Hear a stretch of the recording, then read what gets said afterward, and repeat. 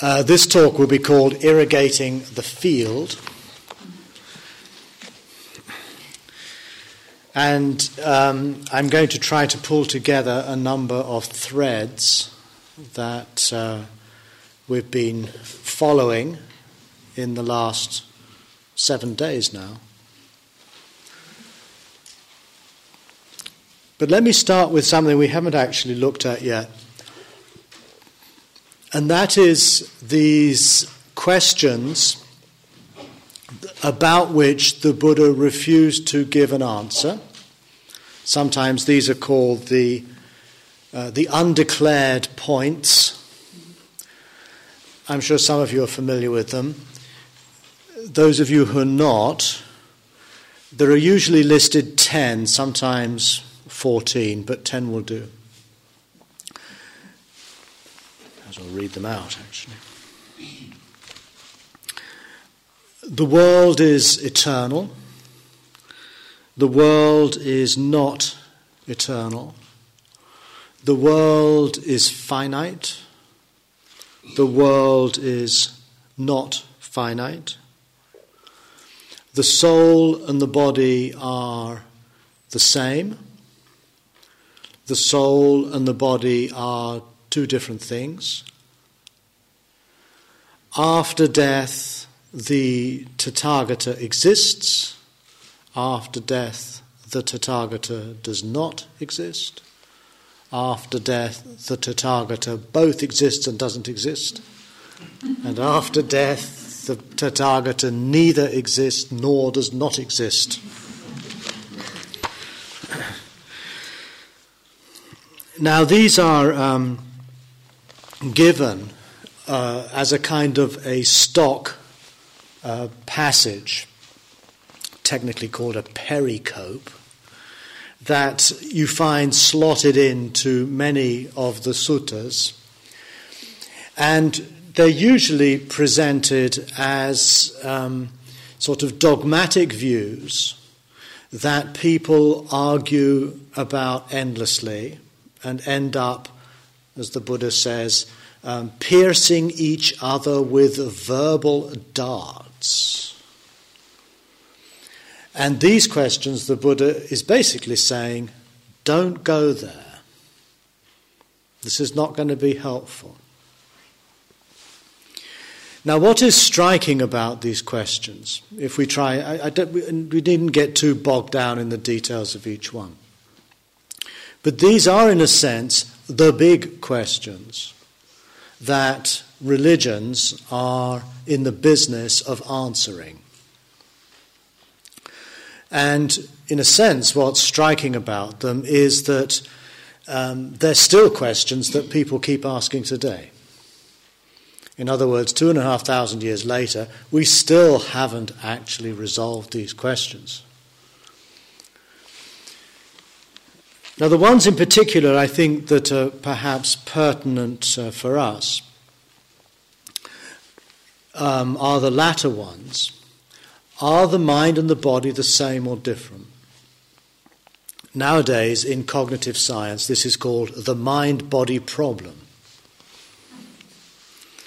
Now, again, the Buddha doesn't actually use the common words for mind and body here. He uses the term sarira and the term jiva. Sarira it basically means sort of just almost dead matter, bone. In many Buddhist countries, like Korea, for example, they call the physical relics of a great saint sarira. In other words, the body in its most sort of brutal physical sense, the bits of bone, the bits of stuff, the bits of matter. And jiva is again a term you find throughout Indian thought, and it means something like the animating principle, life, vitality. It's sometimes, in some schools of thought, quite close to the idea of a soul or a spirit or a mind. But what it really, I think, comes down to is this notion that there is a physical, material something in which there is also an animating, spirit-like, mental-like life. Now, what's curious is that although the Buddha refused to even go near answering or giving any comment about these kinds of issues, Buddhism, in its evolution over the subsequent centuries, has generally opted for what we would call a body-mind dualism. And it's had to do that in a way in order to make sense of the idea of rebirth and reincarnation. If you just have a single body-mind complex, very difficult to understand when the body dies how some non-physical element called consciousness or awareness or mind or soul or whatever is able to survive the death of the physical body and continue on into another life. And although the Buddha does, or at least these passages are attributed to him, he does speak in terms of many lifetimes and past and future lives. He does not anywhere in the Pali Canon provide any kind of explanation how that might possibly work. So you get the sense, or at least I get the sense, that he's using that frame of reference, which was already very much around at his time, as a way to basically give a ground for his moral views. In other words, if you do good deeds, this will give rise to positive effects in the future, even after your death, and so on. Nowadays, I think we have a different kind of problem around this same topic, which is our inheritance from Descartes, who also speaks of a res extensa, which means an extended thing, a body, and a res cogitans, a knowing thing, which is the mind. And this is the basis of the kind of dualistic worldview on the basis of which the whole modern scientific, technological endeavour has been based. Now, this is quite a different frame of reference to that of the Buddha. But I think in both cases, you have a view of the world in which there are two primary elements at work. There's something spiritual or mental or conscious on the one hand, and on the other hand, there's something inert and rather dead and not alive on the other. Now, my problem with this is on both fronts. I feel that with the classical Indian Buddhist idea, then you have this notion that what you really are, your spiritual life, your mental being, is somehow not in any deep way connected to your physical existence, so that, you know, the commitment you will have to this world will always be mitigated by the fact that you know that after death you'll go on and get reborn somewhere else. In the Cartesian model, again, it sets up a sense that you, your knowing self, is somehow apart from the physical world that you observe. And this is what establishes the basis for what's called scientific objectivity. That part of you is sufficiently detached to be able to have a cold, objective appraisal and understanding of this world that you live in, your body, the environment, and so on. And I think in both cases, we suffer, I think, from a basic split and a basic alienation from the world or the environment of which we are a part. Now, the other question that is connected to this, of course, are the questions about what happens after death. Now, classically, this is phrased in terms of the Tathagata exists after death, the Tathagata does not exist after death. And Buddhist tradition has usually, rather conveniently, understood this to just having to do with the Buddha. It doesn't have to do with us, it has to do with the Buddha. But that doesn't really make a lot of sense. We have to remember that the word Tathagata is the term the Buddha uses when he speaks about himself. He doesn't say, I am going to the market. He says, the Tathagata is going to the market. I'm not going to get into the ins and outs of what Tathagata might mean, but basically it means one or I. And there is, in one of these passages, a good example of how it can't really be referring to the Buddha, because you have a report in one sutta where someone comes to the Buddha and says, there's all these people out there near Savatthi discussing and debating these points, and then it lists them, including, does the Buddha exist after death or not? And that seems unlikely that non-Buddhists, and they're Brahmins and ascetics, would be concerned with a Buddhist theological issue. And in fact, the Pali commentary says, well, actually, in this case, we don't mean Tathagata, we just mean Atta, self. In other words, this refers to the big question, do we exist after death, or do we not exist after death, or both or neither?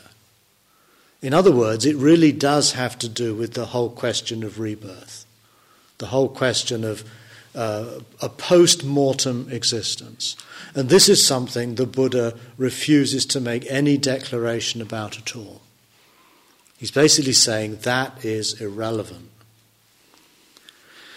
Now, the ways in which he illustrates the significance of this admittedly rather abstract metaphysical idea is by two parables. The parable of the arrow and the parable of the blind men and the elephant. I'm not going to go into any great detail of these, but just I'll sketch what they mean. In both these parables, the Buddha starts by saying there are people who refuse to listen to what I have to teach until I give the answers to these big questions. And then he says it's like a person who's been shot by a poisoned arrow, and his friends bring a doctor to remove the arrow, but the person who's lying on the ground bleeding to death says, I will not let the doctor remove that arrow until I know what was the name of the man who shot it. Was that person from this town or that village? Was the person tall or short? Was the person of golden skin or brown skin or whatever it was? And all of these fine details. Was the feathers in the arrow that shot me from a stork or an eagle or some other bird? Which is, I think, a wonderful parody of the theological tendency to end up discussing, for example, how many angels you can get on the tip of a needle. It's very much pointing to that way of thinking, of getting caught up in these fine doctrinal issues that become extremely complicated and for monks in monasteries with nothing better to do, terribly interesting. But the Buddha's point is, well, of course, this would be absurd for such a person who's dying to insist on having that information. What really matters in this case is only one thing, and that is pulling out the arrow. removing the arrow. Everything else is irrelevant. And so likewise, people who get caught up in these kinds of metaphysical questions are basically, in a sense, doing the equivalent of rearranging the deck chairs on the Titanic. It's a totally pointless exercise because the ship is sinking. And likewise, we are dying. Our life is trickling out, and yet we get preoccupied with wanting to know whether consciousness exists separately from the body or not. It's a complete waste of time. Now, all of this to me points to something rather fundamental and also something highly distinctive in the Buddha's approach, namely that he's concerned not with coming up with a definitive description or account of the nature of reality. He's concerned with addressing the issue of dukkha and the issue of craving. That's what matters.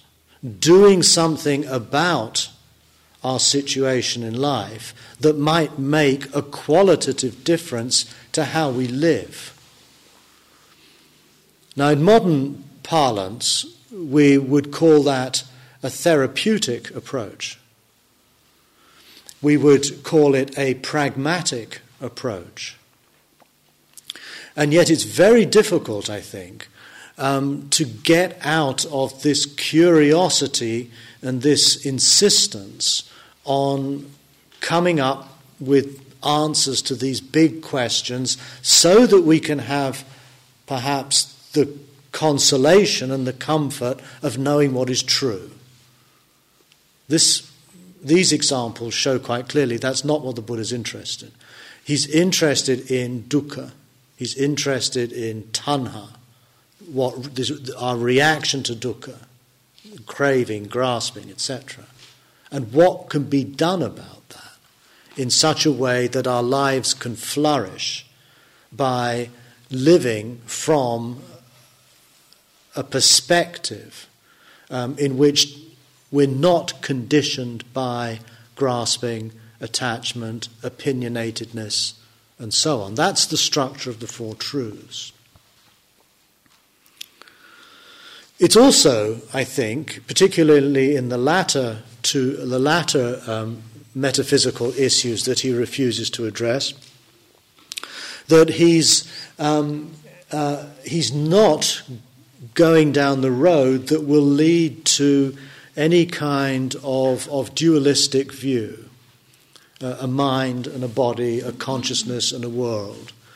But as we've seen in the way he describes experience, the five aggregates, he's talking about a vision of the world that is highly participatory and seamless.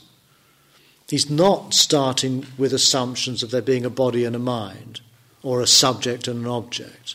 He refuses to go down that route, and instead he sketches a view of the world in which there really are no lines that segregate the different elements of our experience. It's a seamless whole that he's describing that is highly interconnected and interrelated. Now, the other parable that he uses as a response to people posing these kinds of questions is the parable of the blind men and the elephant.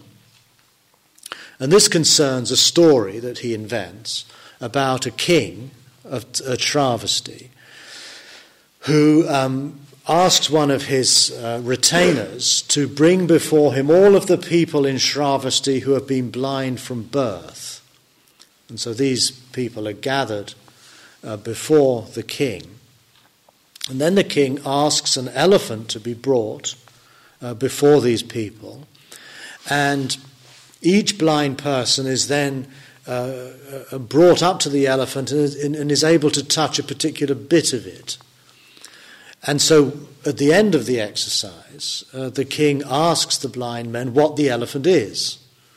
And the blind men who have touched the leg of the elephant say the elephant is like a pillar. I'm sure you've heard this story. Some who have touched the side of the elephant say the elephant is like a storeroom. Those who have touched the tip of the tail of the elephant say the elephant is a broom, and so on. And what's striking about this is that the people who get bogged down in these kinds of metaphysical questions are compared to the blind men who only, as it were, have a partial view of the whole elephant, and thereby they mistakenly think of it as being something which it clearly is not. So in other words, another problem with getting caught up in metaphysics is that you actually fail to see the whole picture. You fail to see, in this example, the whole elephant. An elephant, of course, is a living organism which contains many different aspects and parts and so on. But the challenge is to be able to apprehend the whole thing. And the Buddha, in fact, compares his Dhamma to the elephant. Not any one bit of it. In other words, the challenge is to have what we would nowadays call an holistic sense of experience, not a limited or partial view that is driven by a particular belief.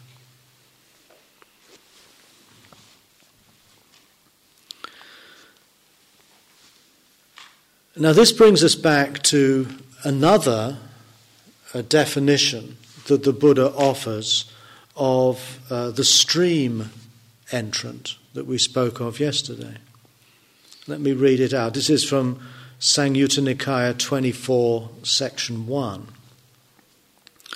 When bhikkhus, a noble disciple has abandoned perplexity regarding the five aggregates, form, feeling, perception, inclinations, consciousness, and when, further, he has abandoned perplexity regarding the four truths or the 4 points, he is then called a noble disciple who has entered the stream. So stream entry is also got to do with arriving at a sense of the bigger picture, arriving at a sense of these five aggregates, which again is code, Buddhist code, for the totality of what you're experiencing right now. The whole elephant, in other words. Not being limited by a particular dogmatic view or belief about the nature of consciousness or whatever. Now there are a number of passages in the suttas where consciousness, vijnana, is seen as what emerges out of the complex of relationships that any particular living organism has with his or her environment. This is very clear. That for the Buddha, consciousness emerges when a sensory organ comes into contact with an object of the senses, be it something you see or hear or smell or taste or touch, or something that's arising within your emotions or your feelings or your mind. And it's when those two things connect or touch, come into contact, that consciousness then emerges. But there's no consciousness that's somehow already there, lurking inside the organism, waiting for something to happen. Consciousness is what we would call nowadays an emergent property of the system. An emergent property of the system. Now, as you might be beginning to see, it's very difficult when you see consciousness in that way to begin to imagine how such a thing could survive bodily death. When the senses and the mind and the brain and the body die, one of the conditions for consciousness dies as well. Consciousness is considered to be something impermanent, something that rises and passes away, so that when, for example, I'm looking out at you in this room, my eyes are working, I've got my glasses on, the light's shining, I can therefore have a contact, an interaction with that visual field, and I can then say, I am conscious of you sitting in this room in Gaia House. If I close my eyes, that consciousness stops. Open them, starts again. Close them, stops. Open them, start again. Consciousness comes and goes dependent upon the presence of the circumstances and the conditions of my experience at a given moment. So this is, I think, a sense of the world and a sense of the person within the world that is interactive and holistic. And it rather undermines the idea that there is a privileged consciousness of something that is independent of the totality of events that is occurring in any given moment of experience. And remember, the five aggregates are also the first noble truth, or the first point that we need to fully know. And there's another passage, which I don't actually have immediately to hand, where the Buddha is asked, well, what do you mean by fully knowing dukkha? Fully knowing this first point. And the Buddha answers, to fully know dukkha means to fully know the five aggregates, to fully know form, feeling, perception, inclination, consciousness. And to fully know means to understand how those work as a kind of integral, interdependent whole, of which I am an inseparable part. It's not to have some detached, quasi-scientific knowledge of an observer apart from all of that who fully knows it. And in fact, in another text, he goes on to define what he means by fully knowing experience does not mean to have some sort of perfect description of it, complete set of informations about it. But it means, and this is the phrase in Pali, it means ragakayo, dosakayo, mohakayo. That fully knowing is an end of desire, an end of hatred, and an end of confusion. Or let's say an ending, kayo. An ending of attachment, an ending of hatred, an ending of confusion. That is what it means to fully know. So fully knowing something means to encounter our experience without the distorting influence of our attachments, of our aversions and our confusions. In other words, again, it comes down to something like a kind of radiant equanimity, which is what Martine was introducing this morning.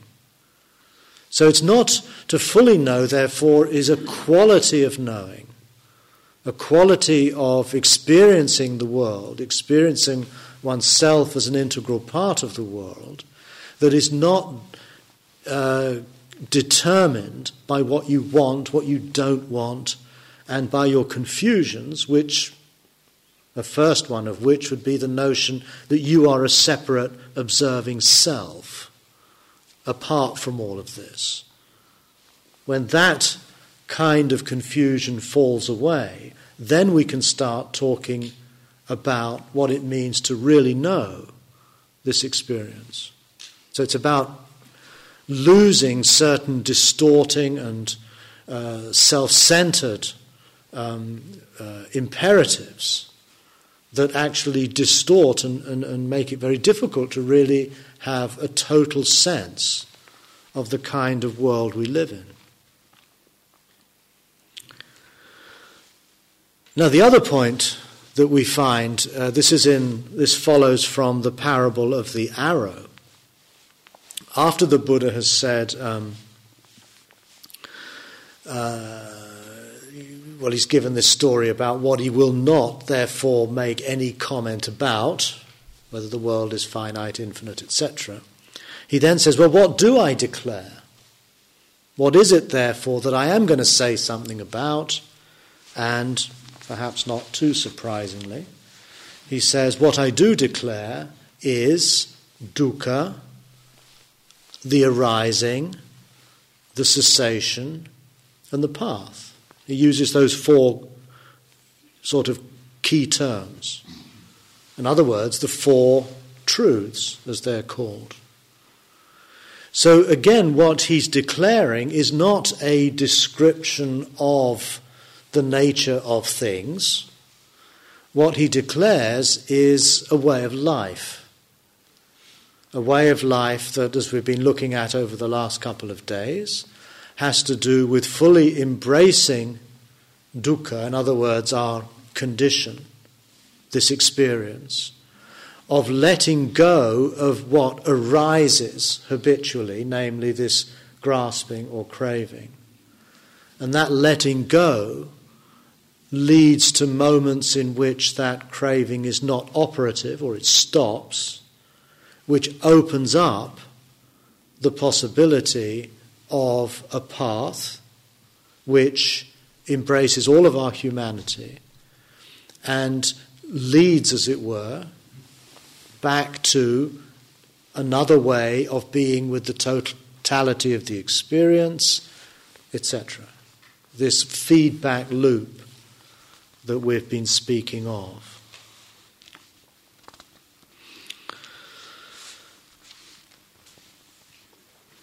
So we have, I think, therefore, an approach that is quite explicitly therapeutic, pragmatic, not descriptive, not an attempt to arrive at a kind of final and correct view of the nature of reality.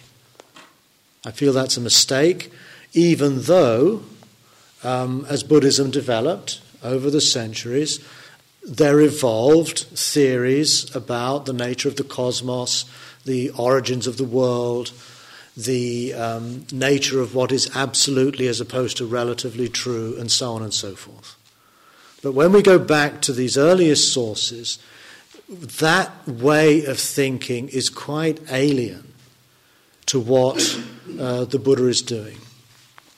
In other words, he's concerned with a practice that actually has a discernible and qualitative effect on our lives. And this, again, is quite clearly stated when he compares himself to a doctor. He compares his teaching to medicine, and he compares his community to something like nursing staff, support staff, nurses. In other words, his sense of what his role is that of a healer, someone who's concerned to heal an illness, to heal wounds, to heal disease, not just in the physical sense here, but in a sense a kind of spiritual disease, which he diagnoses as this, is rooted in this grasping and this attachment and this craving. He wants to heal that. So the effect is not arriving at some greater knowledge, but actually resolving within oneself certain deeply seated confusions, dilemmas, divisions that cause us and sustain a certain degree of frustration and pain and so forth and so on. And the Dharma, therefore, is basically a course of therapy rather than a body of knowledge. And the Sangha, the community, is those relationships that support such a process. In other words, this is not just a solitary endeavour that you achieve by sitting with your eyes closed in the corner of your bedroom twice a day, but is a process that is supported by the cultivation of certain friendships. That's what it comes down to. And that's really the core of community, is friendship. So it doesn't mean necessarily that you have to belong to some great big organisation with lots of people in it, but it does mean that it's valuable to cultivate friendships that support you in this process. And the purpose of such friendships is to enable each person within that relationship somehow to come to a greater flourishing in their life. Now, this whole approach might strike us as, let's say, peculiar to Eastern religions, to say Buddhism, or we'll find similar approaches in Taoism and other Eastern traditions which give a great deal of emphasis to pursuing a certain practice or a certain discipline or certain exercises. But we don't we're not really so much aware that was also a very important and central part of how philosophy was understood by the ancient Greeks. That the idea that, again, when we even use the word philosophy, I suspect many of us slightly cringe and think of stuffy academics in university departments talking about formal logic, or some other theory that's equally obscure and somehow cut off from what we would call real life. Philosophy strikes us almost immediately as difficult, hard work, cerebral, detached, almost comically alienated. But that's a very different sort of thing to how philosophy, philosophia, friendship with wisdom or love of wisdom was understood by Aristotle, by the Hellenistic philosophers, particularly Pyrrho, who founded the school we call skepticism, Epicurus, who founded the Epicurean school, Chrysippus and others who founded the Stoic school. For all of them, philosophy was meaningless, and this is a paraphrase of a famous statement by Epicurus, unless it heals the soul, or the psyche, the mind, if you wish. So we have actually lost touch in our own culture with formative ways of thinking and practicing that were much closer to the sort of ideas we get in these early Buddhist texts than we're perhaps aware. And there are a very good book that covers this is by the French writer Pierre Hadot, Hadot, called Philosophy as a Way of Life, where it's published by Routledge. It's very easy to read. And he really brings alive the idea of philosophy as something you do. In fact, he makes a rather nice distinction. He says, philosophy is not about informing, it's about forming. In French, that's a little bit easier to understand. We often think of philosophy as providing us with information about some difficult problem that the philosopher's struggling with, whereas in the ancient world, philosophy was about forming the person, about shaping the person's life, about engaging in exercises very similar in many respects to what we're doing. For example, both the Epicureans and the Stoics gave great importance to living in the present moment, for example. That they lived in communities, they sought to live simply, they tried to become very aware of how their minds were caught up in reactivity. Epicurus, for example, considers the root of much human suffering to be what he calls kenodoxa, which means literally it means empty opinions. Empty meaning vain, not empty in the sense of shunyata, but empty in the sense of kind of pointless or erroneous points of view. So philosophy is not just about getting things right in some abstract, logical way, but rather refining one's own understanding as a lived experience, so that one's sense of yourself and your world become more and more in tune with the way things actually are unfolding. Now, unfortunately, none of these schools survived. They were actually suppressed. They were forbidden by the Christian Emperor Justinian in about the 6th century A.D. All of these schools of practice were closed under the pressure from the Christian churches. And that whole current of practice was lost in the West. Some of the Stoic practices were adopted by the Christian churches, but essentially this idea of philosophy as a non-religious practice was lost in the West.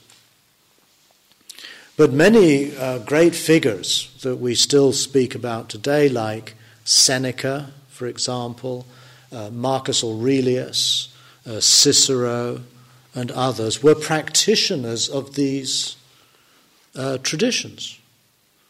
A very famous example is the book called The Meditations of Marcus Aurelius. The original title doesn't have meditations in it at all. It actually, the title is For Myself.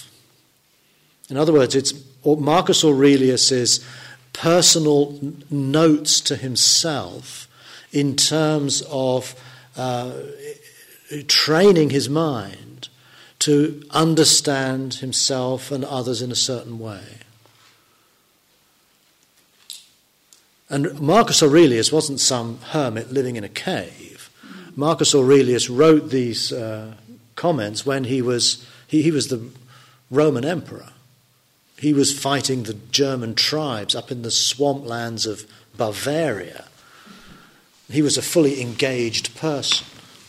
And yet he lived a very rich, philosophical life in which he took these precepts very, very seriously. It's very difficult to imagine a politician today doing a similar thing. And again, I think that's a great loss in our culture, that we have lost touch with that idea of philosophy as a practice, as something that we can do. A person who somehow revived this, or tried to revive it, was the French essayist Michel de Montaigne. I think I mentioned at the very beginning of this week that I've been inspired by reading Montaigne. Montaigne was a high Renaissance figure who sought to put into practice the teachings of Pyrrho, Epicurus and the Stoics in the 16th century Europe. And his essays are essentially his own record of his own thinking process as someone trying to practice these things. There's a very good book that was published last year by Sarah Bakewell called How to Live. And it's a study of the life and the thinking of Montaigne. It's very, very good. But it's quite exceptional that figures like Montaigne have existed in our culture. He's really anomalous in terms of philosophers because he doesn't even begin to try to create a system of thought. He's trying to think clearly in order that it has a transformative effect on his own life. So in some ways, I think, Buddhism and Buddhist practices are in a way a revival of this kind of way of doing philosophy. And you might even see a lineage, starting with Pyrrho. Pyrrho of Elis was the first of the Hellenistic philosophers. Now, what's interesting about Pyrrho is that he accompanied Alexander the Great to India, and he's known to have had discussions with Indian sages. And there's an ongoing argument, even today, as to whether Pyrrho's philosophy had its origins in Buddhist and other Indian traditions. Pyrrho arrived in India, or what is now Pakistan, about 70 years after the Buddha's death. And many of his ideas have a very strong Buddhistic kind of flavour. He talks, for example, of the importance of achieving ataraxia in Greek. Ataraxia means an untroubled mind, which is very close, actually, to the idea of nibbana. A mind that is not troubled by grasping and craving. In fact, the word shanti, peace, peacefulness, is a synonym for nibbana, an untroubled mind. But the untroubled mind is not an end in itself. It's what enables and leads to what the Greeks called eudaimonia, which means which is usually translated nowadays as human flourishing or human well-being, which again is very close to the idea of the Eightfold Path, I think. So here you have philosophy that aims at achieving a state of an untroubled mind on the basis of which a human life can then flourish. Which brings us to the idea of irrigating the field. Finalement. And this is a passage that I found very helpful. It's in the Dhammapada, it's verse number 80, where the Buddha says, just as a farmer irrigates his field, just as a fletcher fashions an arrow, just as a carpenter shapes a piece of wood, attanam dhammati pandita, the wise person tames the self. The wise person tames the self. Or the sage tames the self. Now this, this way of this verse is very striking because it's very explicitly recognizing that the self is not something to be abandoned or dismissed as non-existent or just an illusion, but actually the self is something to be trained. One of the modern philosophers in the West who has picked up on the idea of the ancient Greek practices calls this the governance of self, le gouvernance de soi, le pratique de soi. And that's Michel Foucault, who died a few years ago. In his last lectures, he sought again to recover this tradition in philosophy of philosophy as a practice for transforming oneself. So here we have the Buddha saying basically the same thing, except he uses here images taken from craft work and farm work, which again I think is actually rather important. The Buddha compares the person to a field that can be irrigated. Now this implies, of course, that perhaps for much of our lives we are not irrigated.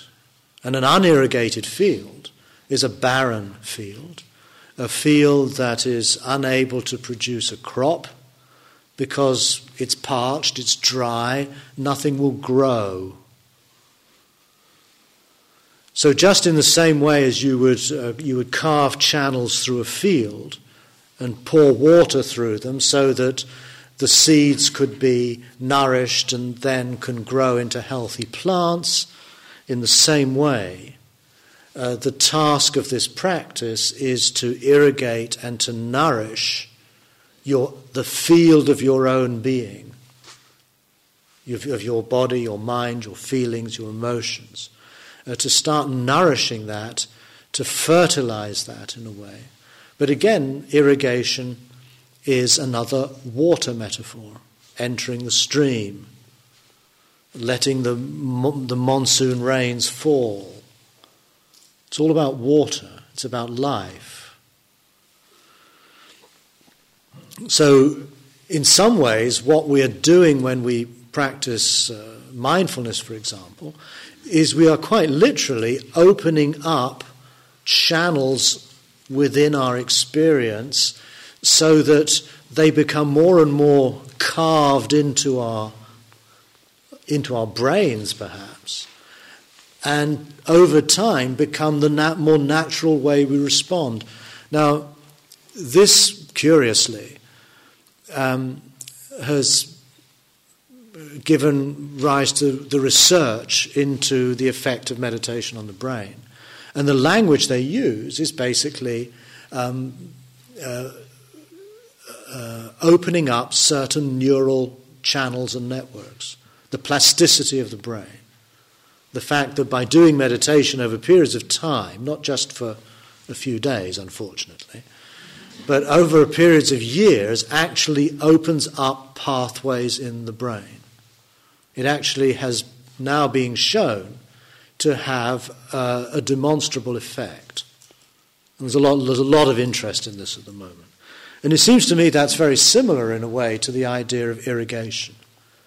That the practices we're doing, although we might be sitting here for 45 minutes feeling frustrated and bored, we're actually doing something that over time is going to have an effect on the way we actually respond intuitively and naturally to our experiences. Through the practice of mindfulness, the practice of concentration, loving kindness, all of these are exercises similar to those that would have been practiced by the ancient Greeks and throughout Asia in Buddhist communities to actually make a difference, a change in the structure of our lives. Just as a fletcher fashions an arrow,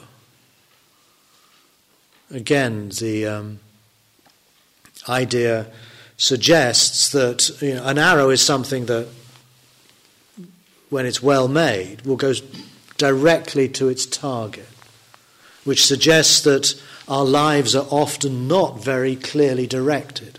In fact, often we feel that we're going off in all directions. We don't really have a clear-cut focus to our lives. We may be very good at our work, but pretty hopeless in our home life, or vice versa. And so what the practice, I think, is also about, and this is strongly suggested in the idea of the Eightfold Path, is about integration. It's about bringing the different elements of our life, the way we see things, think about them, speak, act, work, and so on, into a clearer direction and focus. It's the cultivation of certain virtues. In that sense, it's a sort of virtue ethic, a bit like that proposed by Aristotle. Just as a carpenter shapes a piece of wood, which again suggests that our lives are somehow very often not really terribly well formed, or only partially formed. So again, going back to the idea of Hado, the practice is one in which we form ourselves. And we have Bildung in German. The idea of education is about forming the person. So I think all of these metaphors are valuable because they suggest that who we are, ourself, the person we are, is not some fixed thing that stands apart from the world and looks at it from a detached perspective. But actually what we are is something, is a project to be realized. That the self is not a thing, it's a process. And when we talk of anatta, not self, we're basically recognizing that everything within our experience is not reducible or identifiable with me. Instead, I emerge out of the things I do. That the self is something we form, something we create, something we cultivate over time, provided, of course, that we have some sort of clear project of self-development or self-realization. But again, I think what's important is to put aside this idea that Buddhism says there is no self. That's a very, I think, a slightly dangerous idea, frankly. That there is certainly no self in the sense of there being a fixed, separate, detached ego or soul that doesn't change and that goes on forever. But that doesn't mean that you don't exist. What it points to is that your existence is something that's constantly in process. It's a challenge in terms of how you think, how you behave, how you act, how you form relationships. All of this is about the practice of the self, the taming of the self, as the Buddha puts it.